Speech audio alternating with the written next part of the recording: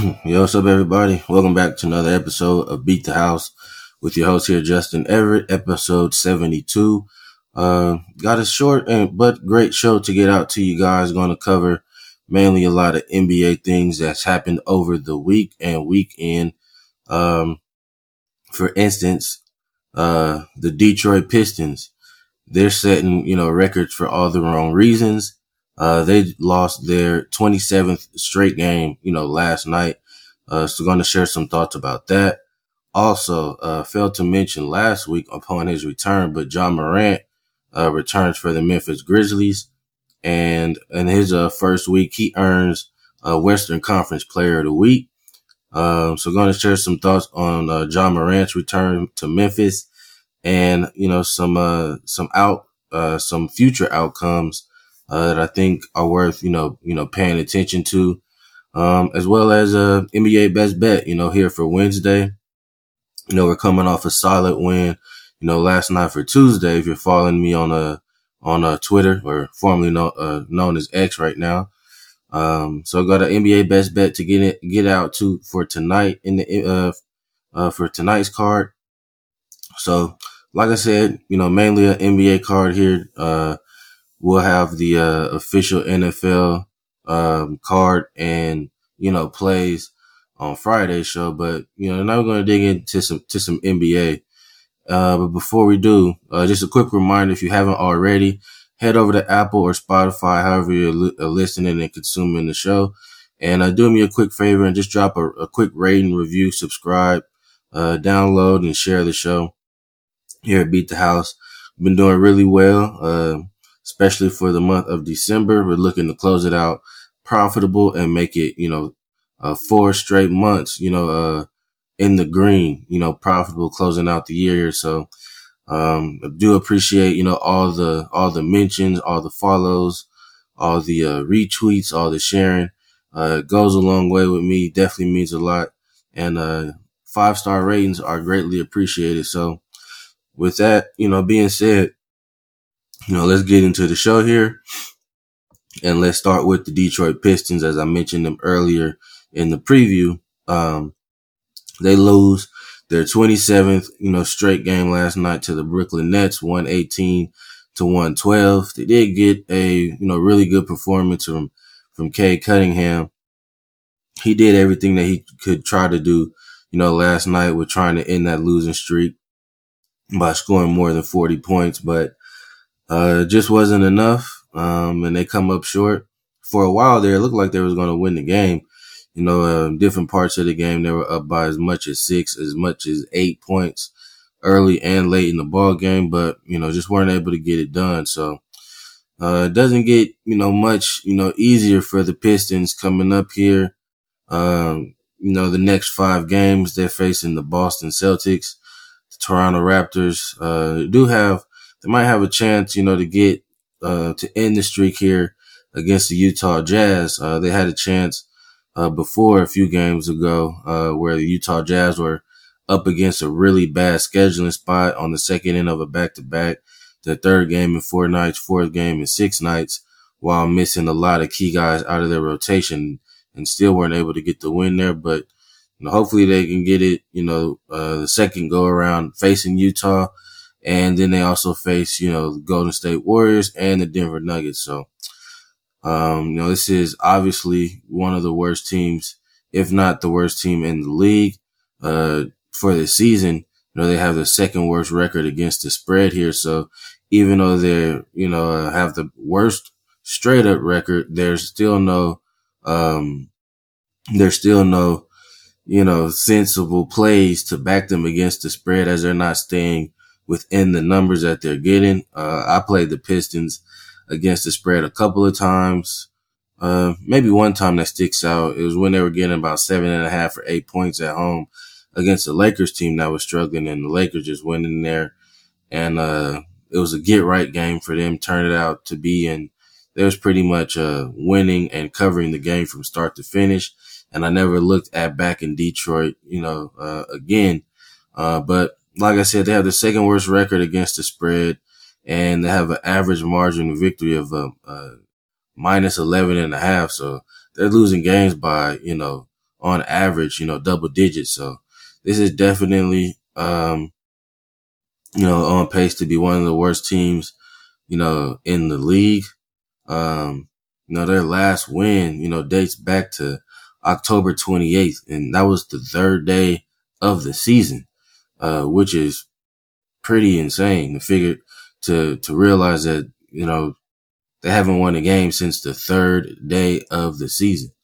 And it doesn't get much easier. They have the 52 games left in the season. They have the fourth hardest remaining strength of schedule. So, just an overall bad look for Detroit, as this is one of the franchises that has had a rich, history, and tradition. If you look at the bad boy Pistons and how successful they were, back in the 80s era, with Isaiah Thomas, Joe Dumars, Dennis Rodman and Rick Mahorn, Bill Laimbeer, all those guys, how successful they were for a lot of years.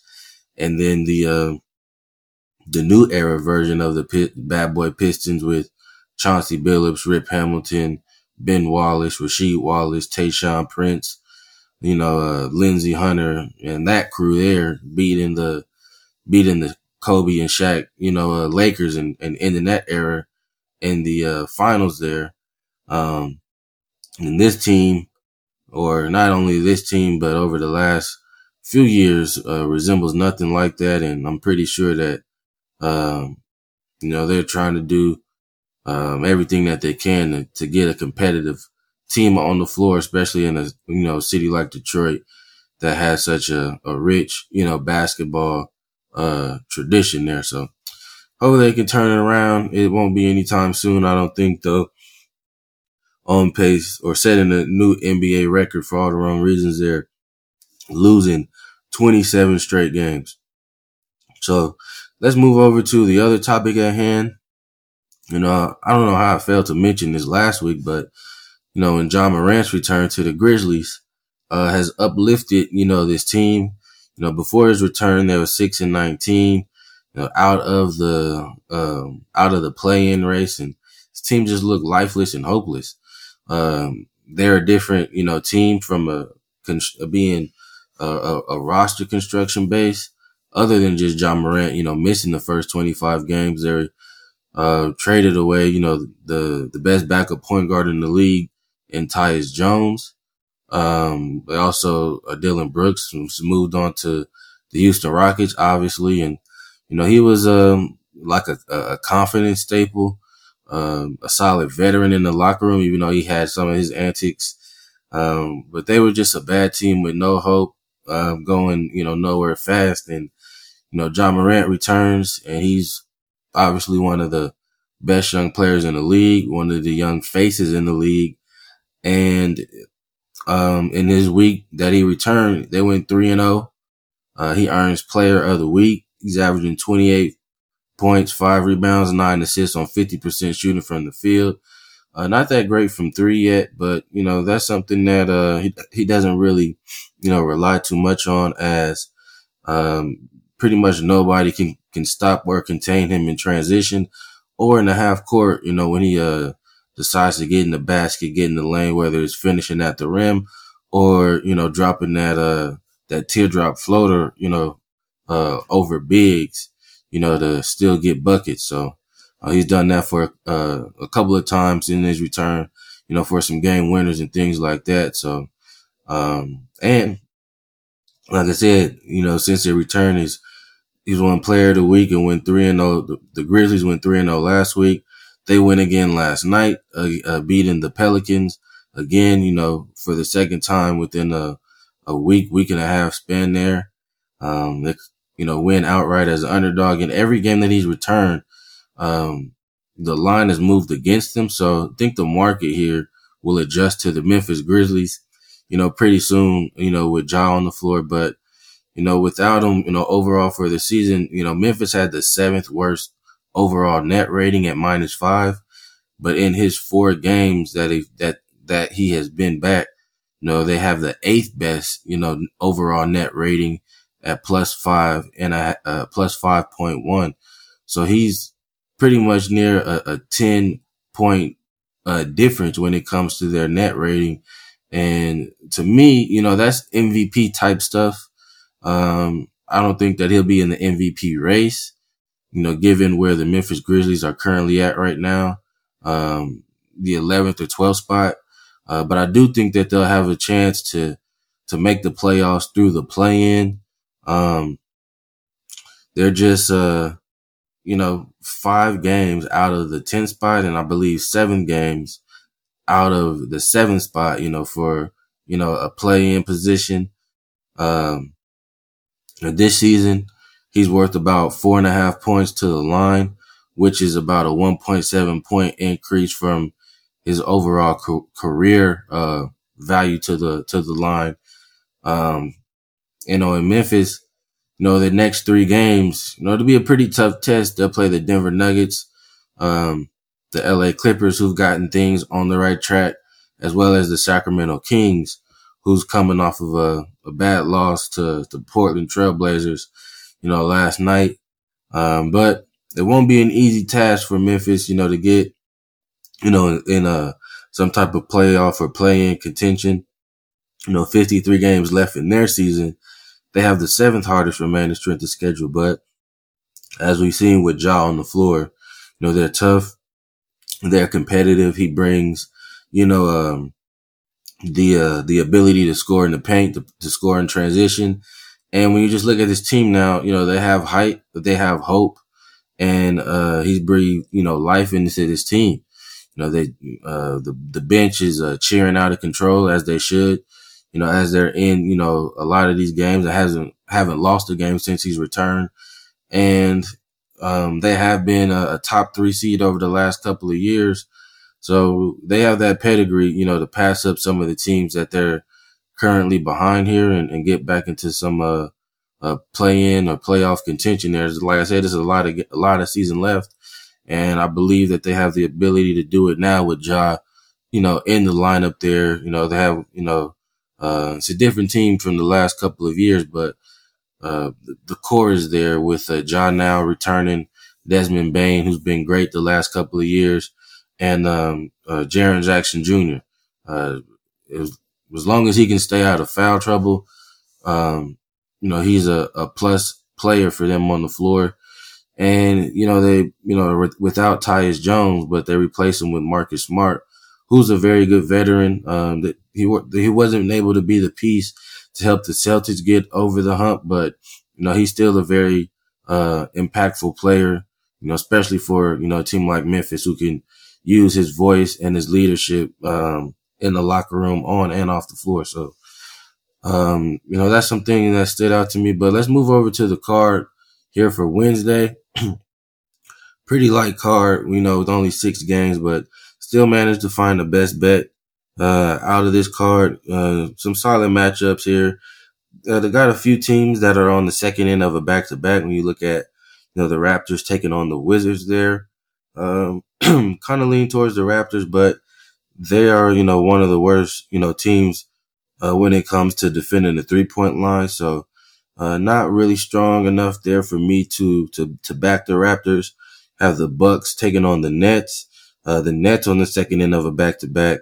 The Bucks have a dominant and offense. I think the Nets, have a type of offense to keep up with them on their home floor. But just a lean for me, Suns and Rockets. Rockets are on the second end of a back-to-back as they lost outright, last night to the Indiana Pacers as a 3-point home favorite.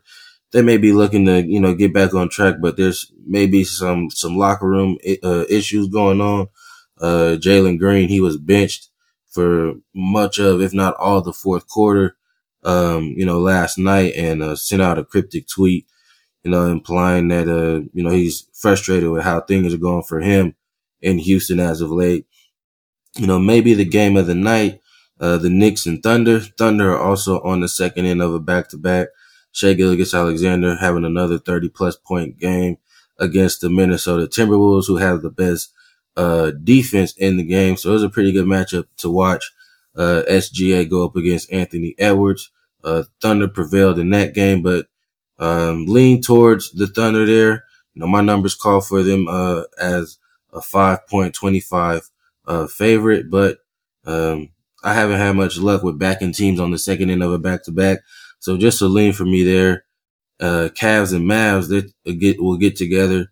Luka put on the show on Christmas, dropping a 50-piece and becoming the second youngest player in NBA history to score 10,000 points, only behind Michael Jordan. So it'll be interesting to see this matchup. The Cavs, they haven't really, lived up to expectations this year so far. They're dealing with some injuries. They'll be without two key starters in Darius Garland and Evan Mobley. Also, Donovan Mitchell is questionable. He's been dealing with some illnesses or whatever the case may be. So not much coming out of the game, for me for that one. But I'm gonna take my talents to the matchup between the 76ers and the Orlando Magic, and I'm gonna take the Sixers. Now I played this overnight when you were able to get 3 points. The number right now is currently sitting at 2 across the board, with the Sixers getting a couple of points, but I would still play the Sixers if I were you.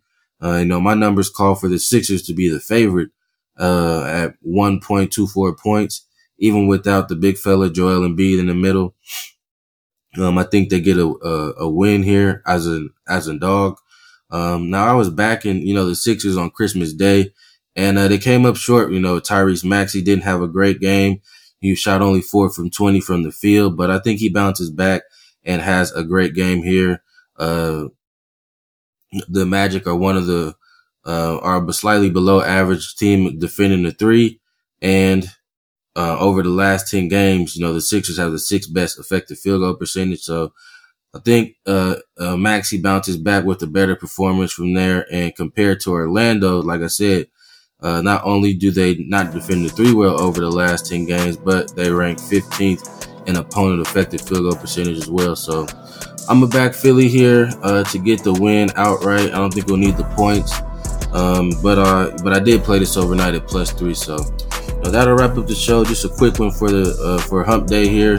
Like I said, the Friday card have the official NFL Week 17 plays of the week, as well as some more NBA action. So I wish you guys best of luck. Appreciate you tuning in, and I will catch up with you on Friday.